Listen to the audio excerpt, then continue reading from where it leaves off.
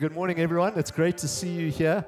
As you heard, my name is Sean, and especially if it's your first time today, I hope that you've been made to feel especially welcome and at home. We're in the middle of going through the book of Acts, which is the story of the early church, and we've reached the stage where the Apostle Paul is now on his third missionary journey, and he's landed up in the city of Ephesus, where he's been for about 2 years at this point in the story. And last week, Timur did a great job speaking about Jesus is the only Madaraka. Exactly. It was fantastic. Jesus is the only true authority and power. And he spoke about how we saw this play out in the city of Ephesus, this thriving metropolis in Asia Minor, modern-day Turkey. And he spoke about this bizarre story of the sons of Sceva, who were using the name of Jesus kind of like a formula to try and drive out demons. But it backfired, and they got beaten up and sent running butt naked and bruised by a demon-possessed man. It doesn't say butt naked. Thank you. Correction. That's why we have elders in the front row. So what we did see, though, that out of this bizarre event, the name of Jesus was held in even higher honor, and there was this beautiful scene of people who had worshipped idols and sorcery in the city coming in public repentance, genuine repentance, and burning their scrolls and incantations. And so the kingdom of God advanced. Now, here's a test for you, because I know you were listening carefully. Timur used the letters of the word Madaraka for an acronym in his sermon. I'm not going to go easy on you on the test because there are 4 A's in Madaraka. But I'd like to see, does anyone remember what was the first A in Madaraka in Timur's sermon? Wow! Herman! Phenomenal. That is German efficiency at its best, everyone. Authentic faith. I love that. Actually, authenticity is one of our values here at One Tribe. We don't want to put on a show. We don't want to put on a mask. We want the real deal. We want authentic faith. And maybe you're here today and you haven't even quite made up your mind about Christianity. Maybe you've got some real objections to what you think Christianity is. Well, I just want to encourage you, if that's you, the book of Acts is a great place to look because there is probably no other place in Scripture that gives a clearer picture of what authentic Christianity looks like. And today we're going to focus on what happens when authentic faith, the authentic gospel of Jesus, encounters idols. We're going to look at the gospel versus idols. So on one side of the ring, we've got gospel. And on the other side of the ring, we've got idols. And in this boxing match, there is no draw. There is no decision by points. There is only victory by knockout. Only one of them can be left standing. So let's open up God's Word to the book of Acts, and we're going to be reading from chapter 19, verse 23. About this time, there arose a great disturbance about the way.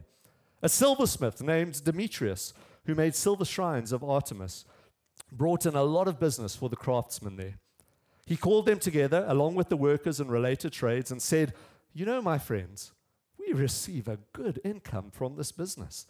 And you see and hear how this fellow Paul has convinced and led astray large numbers of people here in Ephesus and in practically the whole province of Asia. He says that gods made by human hands are no gods at all." Now there is a danger that not only our trade will lose its good name, but also that the temple of the great goddess Artemis will be discredited, and the goddess herself, who is worshipped throughout the province of Asia and the world, will be robbed of her divine majesty. When they heard this, they were furious and began shouting, "Great is Artemis of the Ephesians!" Soon the whole city was in an uproar. The people seized Gaius and Aristarchus, Paul's traveling companions from Macedonia, and all of them rushed into the theater together. Paul wanted to appear before the crowd, but the disciples would not let him. even some of the officials of the province, friends of Paul, sent him a message, begging him not to venture into the theater.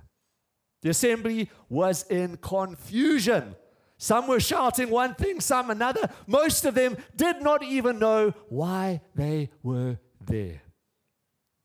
The Jews in the crowd pushed forward Alexander to the front, and they shouted instructions to him. He motioned for silence in order to make a defense before the people, but when they realized that he was a Jew, they all shouted in unison for about 2 hours, "Great is Artemis of the Ephesians!" The city clerk quieted the crowd and said, "Fellow Ephesians, doesn't all the world know that the city of Ephesus is the guardian of the temple of the great Artemis and of her image which fell from heaven? Therefore, since these facts are undeniable, you ought to calm down and not do anything rash. You have brought these men here, though they have neither robbed temples nor blasphemed our goddess. If then Demetrius and his fellow craftsmen have any grievance against anybody, the courts are open and there are proconsuls. They can press charges. If there's anything further you want to bring up, it must be settled in a legal assembly. As it is, we are in danger of being charged with rioting because of what has happened today. In that case, we would not be able to give an account for this commotion, since there is no reason for it." And after this, he dismissed the assembly. That's our reading today from God's Word. But let's get to grip a little bit with the context here. Last week, we read that Paul is actually led by the Spirit about to move on from his time in Ephesus. He says that he wants to continue now to go to Jerusalem, but after that, his sights are set on Rome, where he wants to bring the gospel to the capital of the empire. But before he goes, we read that there's a great disturbance that arises because of the way, the gospel that he's preaching. And it all starts with this silversmith called Demetrius, who gets grumpy about the threat of the gospel to his business of making shrines for the goddess Artemis. Now, Artemis was a big deal, not only in Ephesus, but in the surrounding region. And as we heard last week, the temple of Artemis, I've got a picture of it here, was actually one of the 7 wonders of the ancient world because of its magnificent size and pillars and artwork. So all these visitors would come to Artemis to see the temple and to worship the goddess. And Demetrius and his colleagues had made a thriving business out of selling little statues of the goddess herself or of the temple that these tourists could take back to their personal shrines. Now, Paul's teaching over the past 2 years apparently had started to impact even the economic realities of the city, especially those that were associated with Artemis and the temple. Now, I can't imagine that Demetrius, as an idol maker, spent a lot of time hanging around listening to Paul's teachings. But even he knew how to summarize a key part of Paul's teachings. He said that this man is telling everyone that man-made gods are no gods at all. You see, he knew that whenever Paul preached the gospel, he said this gospel is incompatible with idolatry. This gospel is opposed to idolatry. And friends, if that was the authentic gospel that Paul was preaching, and if he always preached that wherever he went, we saw it in Acts 17, where he preached in Athens. He said, "You've got many gods, but I'm telling you about the creator of all the earth, who is not made by human skill and design." And that's what Paul preached. That's what we've got to preach in One Tribe today. And so we're going to unpack this theme of the gospel versus idolatry under 3 headings. Number 1, idols are common. Number 2, idols are confusing. And number 3, idols are costly. Firstly, idols are common. You may be thinking, Sean, that may have been true in Ephesus, but it's not true today. I mean, we don't have little shrines in our houses with little statues of goddesses and temples and things like that. We live in a Christian nation. We've got a church on every corner of our city. I want to honor Tim Keller, who was the pastor of Redeemer Presbyterian Church for many years in New York. He passed away just a few weeks ago. And I've really been helped by Tim Keller's teaching on idolatry and even on this passage. And Tim would say, if you live in a city like New York, or if you live in a city like Nairobi, and you think it has no idols, then you are horribly naive. You're in denial. You see, the people of Ephesus, of the Greco-Roman world, they had a god for everything. They had a goddess of fertility. They had a god of wine. They had a goddess of agriculture. They were overt about something that we are subvert about. Is that even a word? I don't know. I don't think so. They were explicit about something that we are implicit about. They were obvious about something that we kind of live in denial of.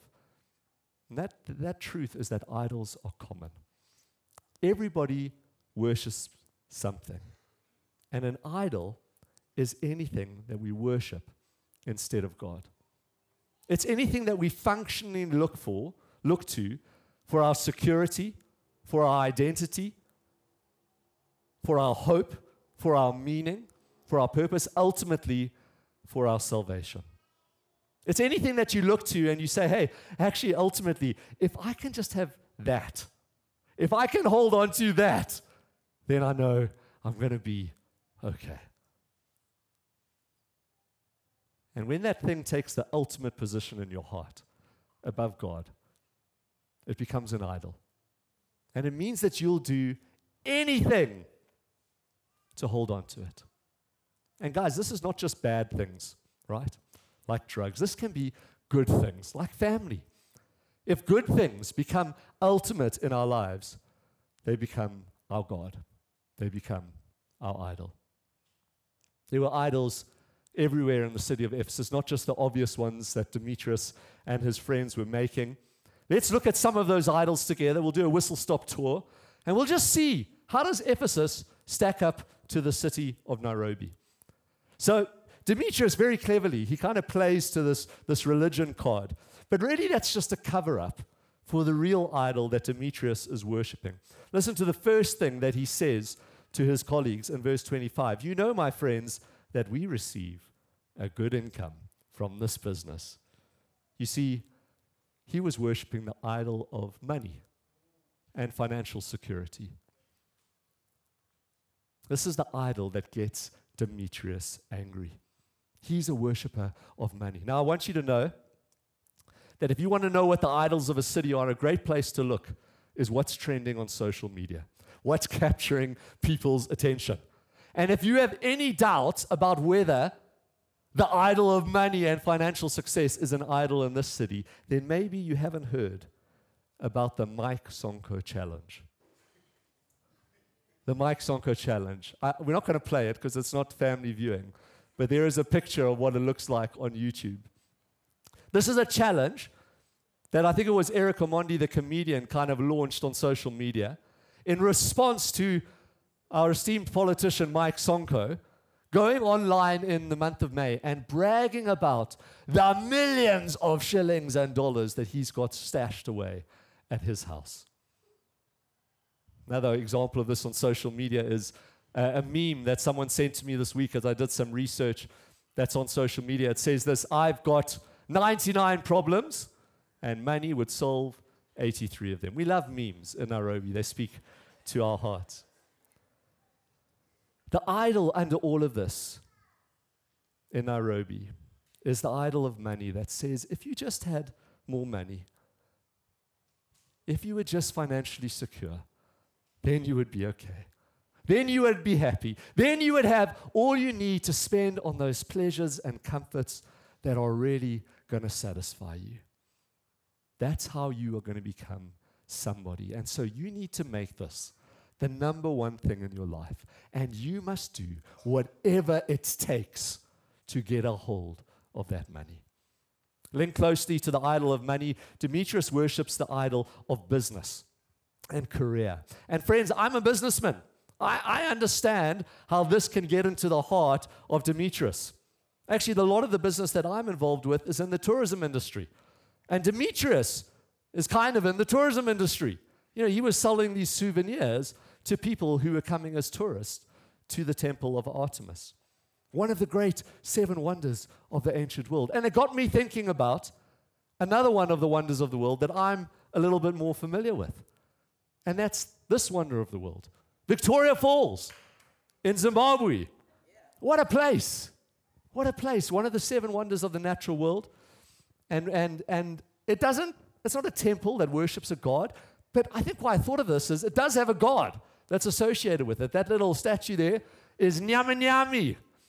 He's the god, the river god of the Zambezi. And craftsmen in Victoria Falls craft this guy into necklaces and into little statues, and tourists buy it and go away. But it's not the only business around tourism in Vic Falls. There are hotels, there's transport, there's a host of adventure activities there. There's helicopter rides, there's whitewater rafting, that's my favorite, and then there's bungee jumping. And this is a picture of Tesney and I. Could have been taken yesterday. I know. We look the same. And that's us in Victoria Falls. And I was driving overland safari trucks at that time. And I invited Tesney, who was just a university friend. She was actually the sister of my best friend at university. We weren't dating, but I did know that chicks dig safari guides.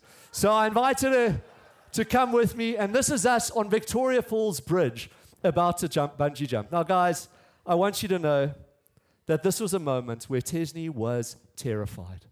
Absolutely terrified. But I showed her what a real man is like. And I walked up to the end of that bridge, and without hesitation, I jumped. And I literally had to drag her with me. Don't let her tell you anything otherwise after this. But I started thinking to myself, as I read through this story, in Acts 19, okay, we do some business in Victoria Falls. What if all of our business was in Victoria Falls? What if that was the only business I did? I'm actually going there in a few weeks for work, but what if everything was there and something came along that threatened that business? What if the government of Zimbabwe in all of its wisdom said, we're going to build a dam in the gorge that's going to flood Victoria Falls? Or what if there was some propaganda that came out that said, hey, Ebola is breaking out in Victoria Falls, and that threatened my one and only business? Guys, I would stand up and fight. That would be my natural response. And the craftsmen who carve out Nyama Nyami, they would be there with me, rioting in the streets of Victoria Falls.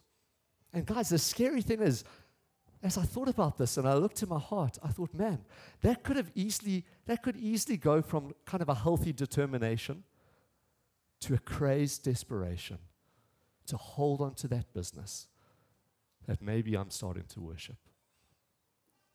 For those of us who are building businesses, or even just building careers, Demetrius does the exact opposite of what we are called to do as kingdom people in the marketplace.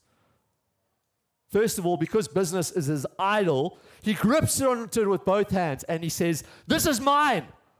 No one can take it away from me, not even God.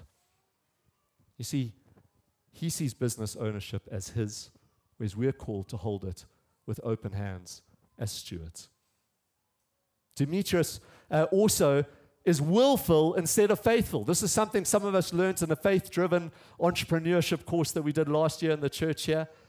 This idea of us as Christians, we're called to be faithful in the careers, the businesses that we're involved with. We're called to bring all of our energy, all of our talent, all of our enthusiasm to be excellent and to declare and proclaim the kingdom of God in those spaces. We're called to be faithful, but we're not called to be willful. We're not called to strive on our own. We're not called to strain as if this all depends on me and I have to make it work.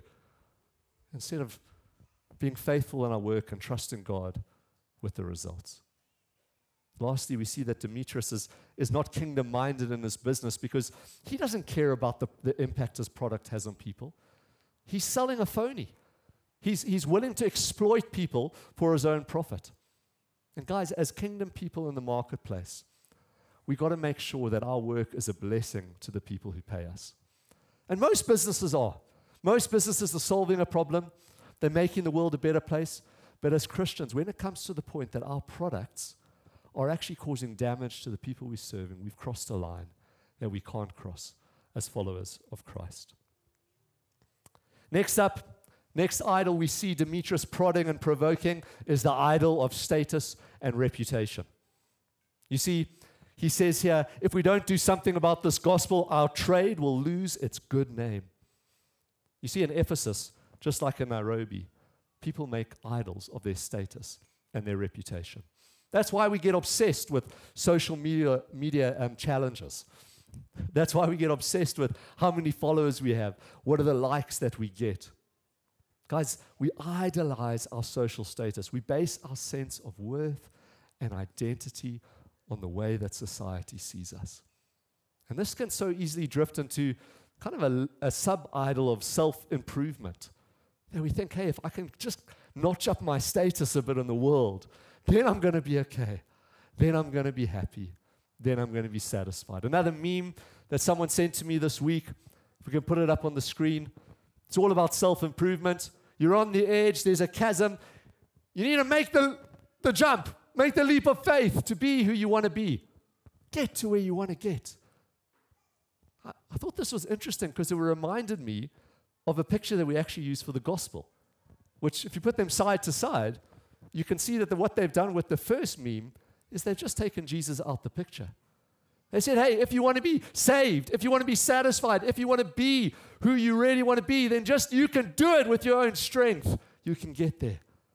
It totally excludes the cross. This idea that actually the only way to be saved is through Jesus. So there's the idol of status and reputation, but Demetrius moves on swiftly, and he goes on to the idol of patriotism, or you could even call it tribalism. The pride and the meaning that the people of Ephesus got from their city and being an Ephesian. He says, but also the temple of the great goddess Artemis will be discredited. That temple which was the symbol of the pride and the fame of the city. We see this patriotism later coming out as ethnic hatred when this poor guy Alexander is pushed to the front by the rest of the Jews. Now, he probably wasn't a disciple. They wanted him to actually stand up and distance the Jews from the gospel that Paul was spreading. But when he stands up and they realize, hey, this guy's a Jew. He's a monotheist. That means he worships one God. He's not interested in our Artemis. They couldn't stomach him. And they started shouting over him. Great is Artemis of the Ephesians. The Ephesians idolized their culture, traditions, and it made them furious when it came under threat. We can do the same. Whatever tribe we find our identity in, whether that's our family, an ethnic group, a social group, or even a religious group, we need to ask ourselves, have we elevated that love for that group of people and being part of that group of people to an unhealthy place in our life where even it sits above God himself? The last piece of Artemis's propaganda to defend his business lands on the idol of religion. And he now argues, actually, guys, the goddess herself, who is worshipped throughout the province of Asia and the world, will be robbed of her divine majesty. Guys, religious idols are powerful because they can give you license to go to extremes if you are defending something that you are saying is divine. And if you worship religious idols, you base your life on them, and when they come under threat, you can't afford to lose them. There's nothing else to stand on. And so you'll fight with all your might to hang on to them. We still have religious idolatry today in Nairobi. Some people worship false gods. Some people worship ancestors. Some people say, hey, can I worship Jesus and ancestors? But we'll see later that the gospel of Jesus, proclaimed authentically by Paul, doesn't allow for that. You know, a lot of our religious idolatry today in a Christian nation like Nairobi can even be done in the name of Christianity. You know, when we start to actually worship things like good deeds, or spiritual performance and practices, or a spiritual leader, or the success of a ministry. Even these things that have a Christian name tag, when you expose them in the light of the true gospel, come up as phony and fake if you're basing your salvation and your security on whether you do them or don't do them, or whether you do them well. Jesus says, the Bible says, that only He can save you by grace alone and through faith alone. Artemis was also the goddess of fertility, and her festivals were characterized by sexual immorality and orgies. And this brings me to another idol I want to highlight in the city of Nairobi. Can you believe we get to talk about this stuff in church? The idol of sex and romance. So I was doing my research this week, and luckily we've got a resident musicologist in our midst, Indiritu Kiragu. And so Indiritu said something to me that made a lot of sense. He said, Sean, you know that music is the mirror of society. If you want to know what's going on in society, listen to the tunes that it's listening to. Now, admittedly, Indiritu, he likes classical music, so he's not as up to speed as you think he would be with the latest beats. But he said, actually, he was having a conversation with some friends the other day about the tunes that were in vogue, and he said, you know, there's one song that him and his friends agreed, this really sums up Nairobi. It's called Nairobi. It's by Ben Soul, and if I translated the words that we were going to listen to, a rough translation is this: Nairobi, the one that gives you, and they give me too. What she brings for you, she brings for me too. They take money for transport, but we all share. It's very scary, Nairobi.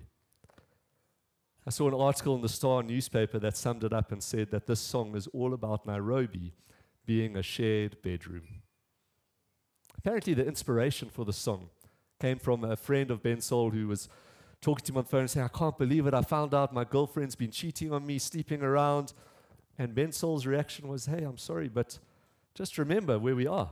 It's Nairobi. I've even heard about, on social media feeds, this idea of body counts. It's like a competition. How many sexual partners can you brag about having? So underneath this sexual immorality is an idol of sex that says, hey, your worth, your success, your beauty, you being okay is dependent on having a lot of sex with a lot of people. That's how you'll know you're okay. And this is an idol that can, even if you aren't sleeping around, it can trap you in pornography. It can trap you in lustful fantasies. Idolizing sex in marriage can lead you to be kind of manipulative of your partner in an unhealthy way. It can make you selfish in your sex life. This is one idol. For various reasons, it's traditionally associated with men, right? But guys, women are not immune to this idol of sex either. We all need to stand on guard against the idol of sex, and we need to be vigilant and ruthless with it in our lives. Of course, outside of sexual immorality, we can still make an idol of romance, right? You can still say, hey, I'm okay as long as I have that one person at my side. As long as I've got my girlfriend, my boyfriend, my husband, my wife, I'll be okay. It's been said that when we make a person our God, our expectations will destroy them, and their imperfections will destroy us. So I hope we're getting a flavor for the idols that were in the city of Ephesus, the idols that are in the city of Nairobi. There's one more I want to talk about in Nairobi, and that's the idol of drugs and alcohol. Indiritu and Gloria again were helpful here. And guys, I must say, they did say to me, we feel very strange sending these links to our pastor. So I appreciate their courage. But there was a couple of songs there that I thought were quite illuminating. One was by Ndlovu Koo called Kishash. Do you guys know that one? Well, how come you guys know that one? What are you listening to out there? There's a song in the chorus that basically just sings over and over again, a lot of weed at the party, a lot of weed at the party. But there's these quite interesting words in the intro verse. It says, I'm boring, but I'm in high demand. If depression kicks in, I'll just burn some more weed. Another one called Furaha by Iani says, joy is in being with friends. Joy is in getting drunk with friends.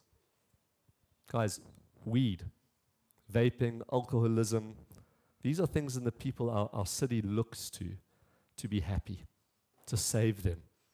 But they never satisfy. So idols are common. I hope we've got that picture. But we also see in this passage that idols are confusing.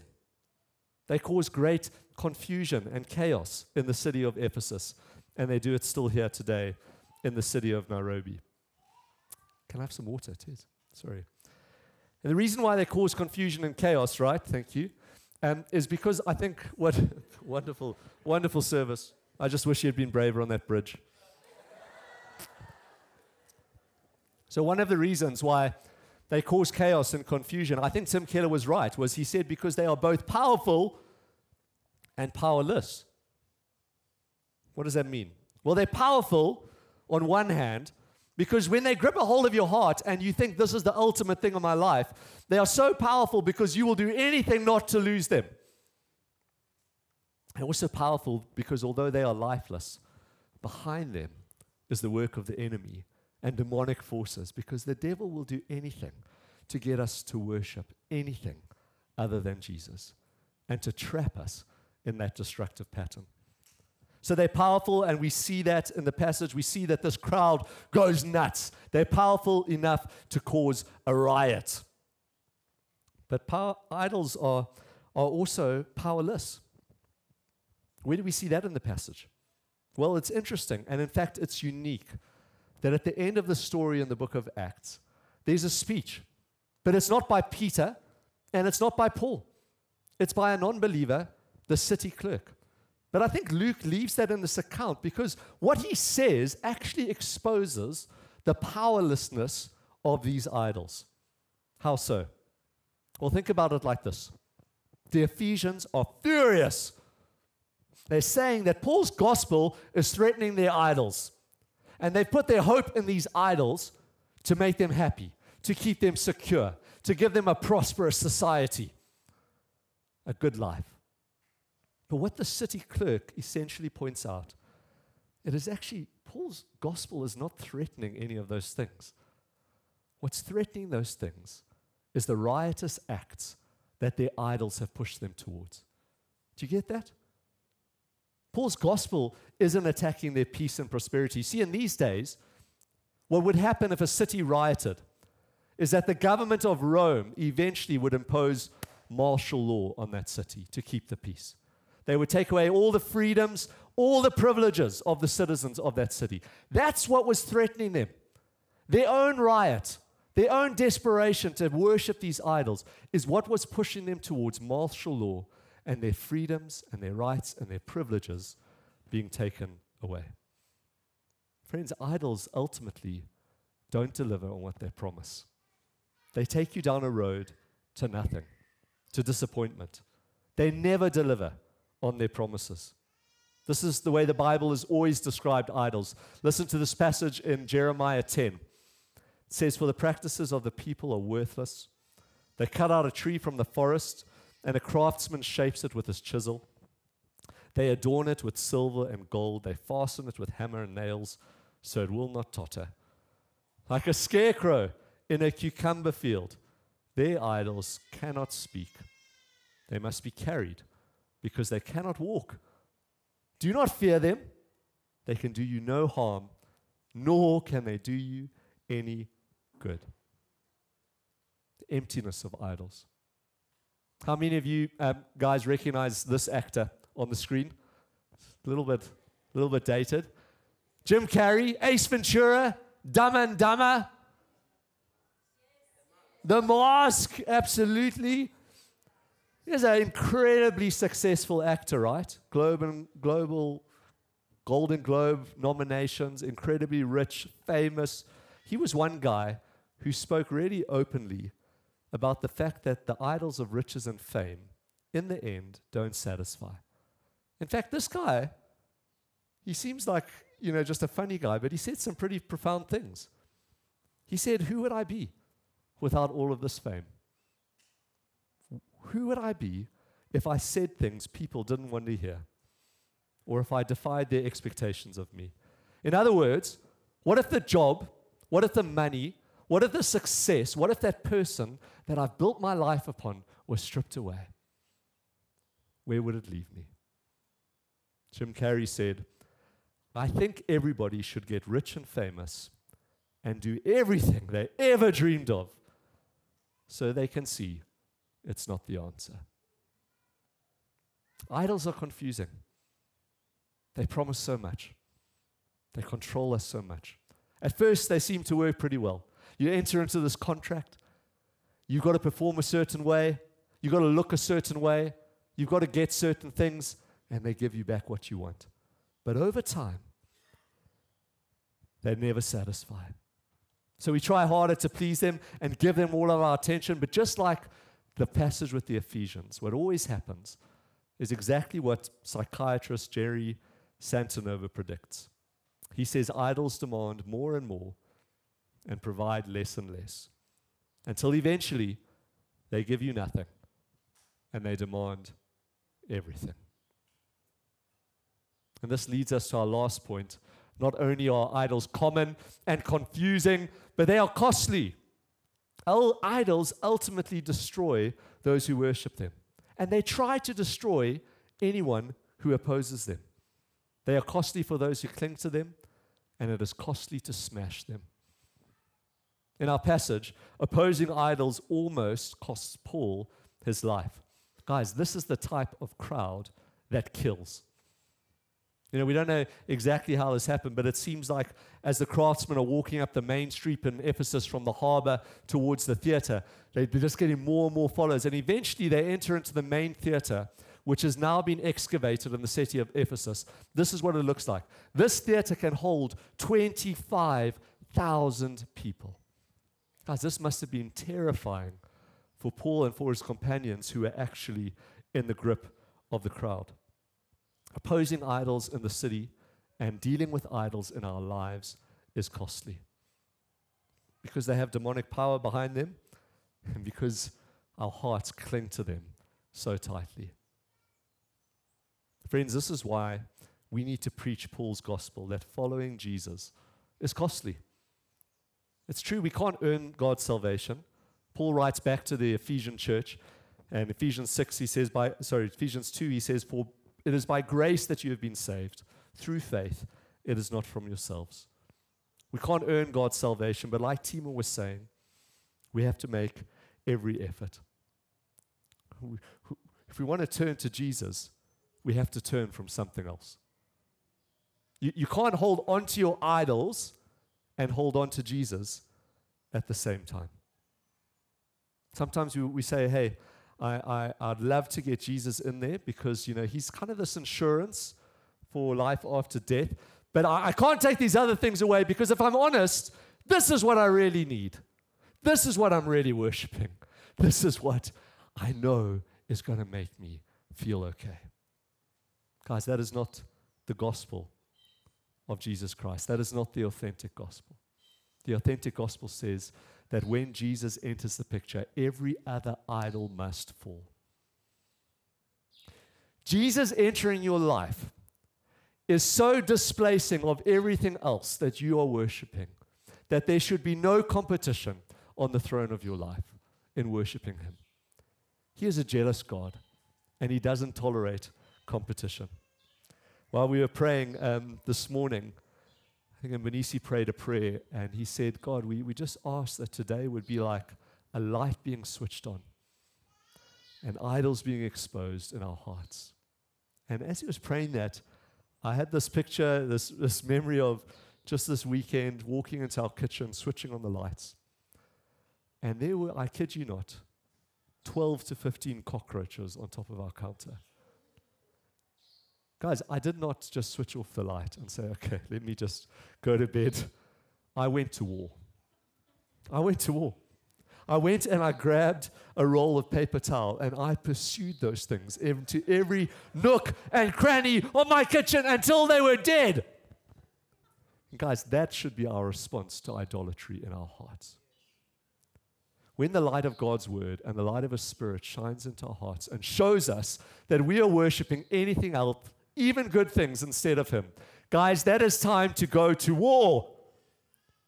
It's not a joke. Those things will kill you. Those things are lies. Those things promise a lot and they deliver nothing at the end of their roads. And following Jesus is not a joke. It's not a game. It's a matter of life and death. And guys, I'm not saying that the answer to this is just to try harder. You know the funny thing about idolatry? The answer is not trying to love idols less. The answer is actually loving God more. I'm not saying, hey, stop loving your wife so much because she's an idol. Stop being passionate in your career. Love them less. No. Guys, I'm saying lift your eyes to something that is infinitely better than any of those things can promise you. Love God more. How do we do that? How do we love God more? Well, I think it comes back to the truth of the gospel that Paul preached. Guys, I don't think there's any better way to love God more than to sit at the foot of the cross and look at what Jesus did for us. Paul was in a bad situation in Ephesus. He writes, I think it's to the Corinthians, and says, I fought wild beasts in the city of Ephesus. And many commentators say he may have been referring to this crazy riot. His life was at risk. He was about to die. The crowd was shouting, "Great is Artemis of the Ephesians," around him. Guys, Jesus was also surrounded by a crowd that was crazed. A crowd that shouted, "Crucify him, crucify him." Paul escaped with his life from the opposition of these idols that wanted to destroy him. Jesus didn't escape death. Jesus died in our place for our idolatry. The Bible says that he demolished every other power and authority. That includes idols. He demolished them. Not only did he demolish them, he made a spectacle of them. He made a mockery of them. He exposed them for what they are. He took our shame for all the idolatry that we've been talking about. And he was shamed, hanging naked on a cross, so that we can go free. So that we can be free from the grip of idols to worship the only one who is worthy of our lives, to worship the only one who will ever satisfy us, to worship the one who wants to do us good, who loves us. Guys, that's the only way to beat idolatry in our lives. It's the truth of the gospel. It's got to sink down into our hearts. We've got to look at what Jesus did on the cross, the price that he paid, that we could never have paid. He took that beating so that we could live as free people, loving God, knowing God, worshiping God, and finding that he's the only thing who delivers on his promises. So guys, idols are common. They're all around us. They're confusing. They seem powerful, but at the end, they're powerless. And Jesus paid the ultimate cost to free us from them so that we can worship the God who deserves first place in our lives.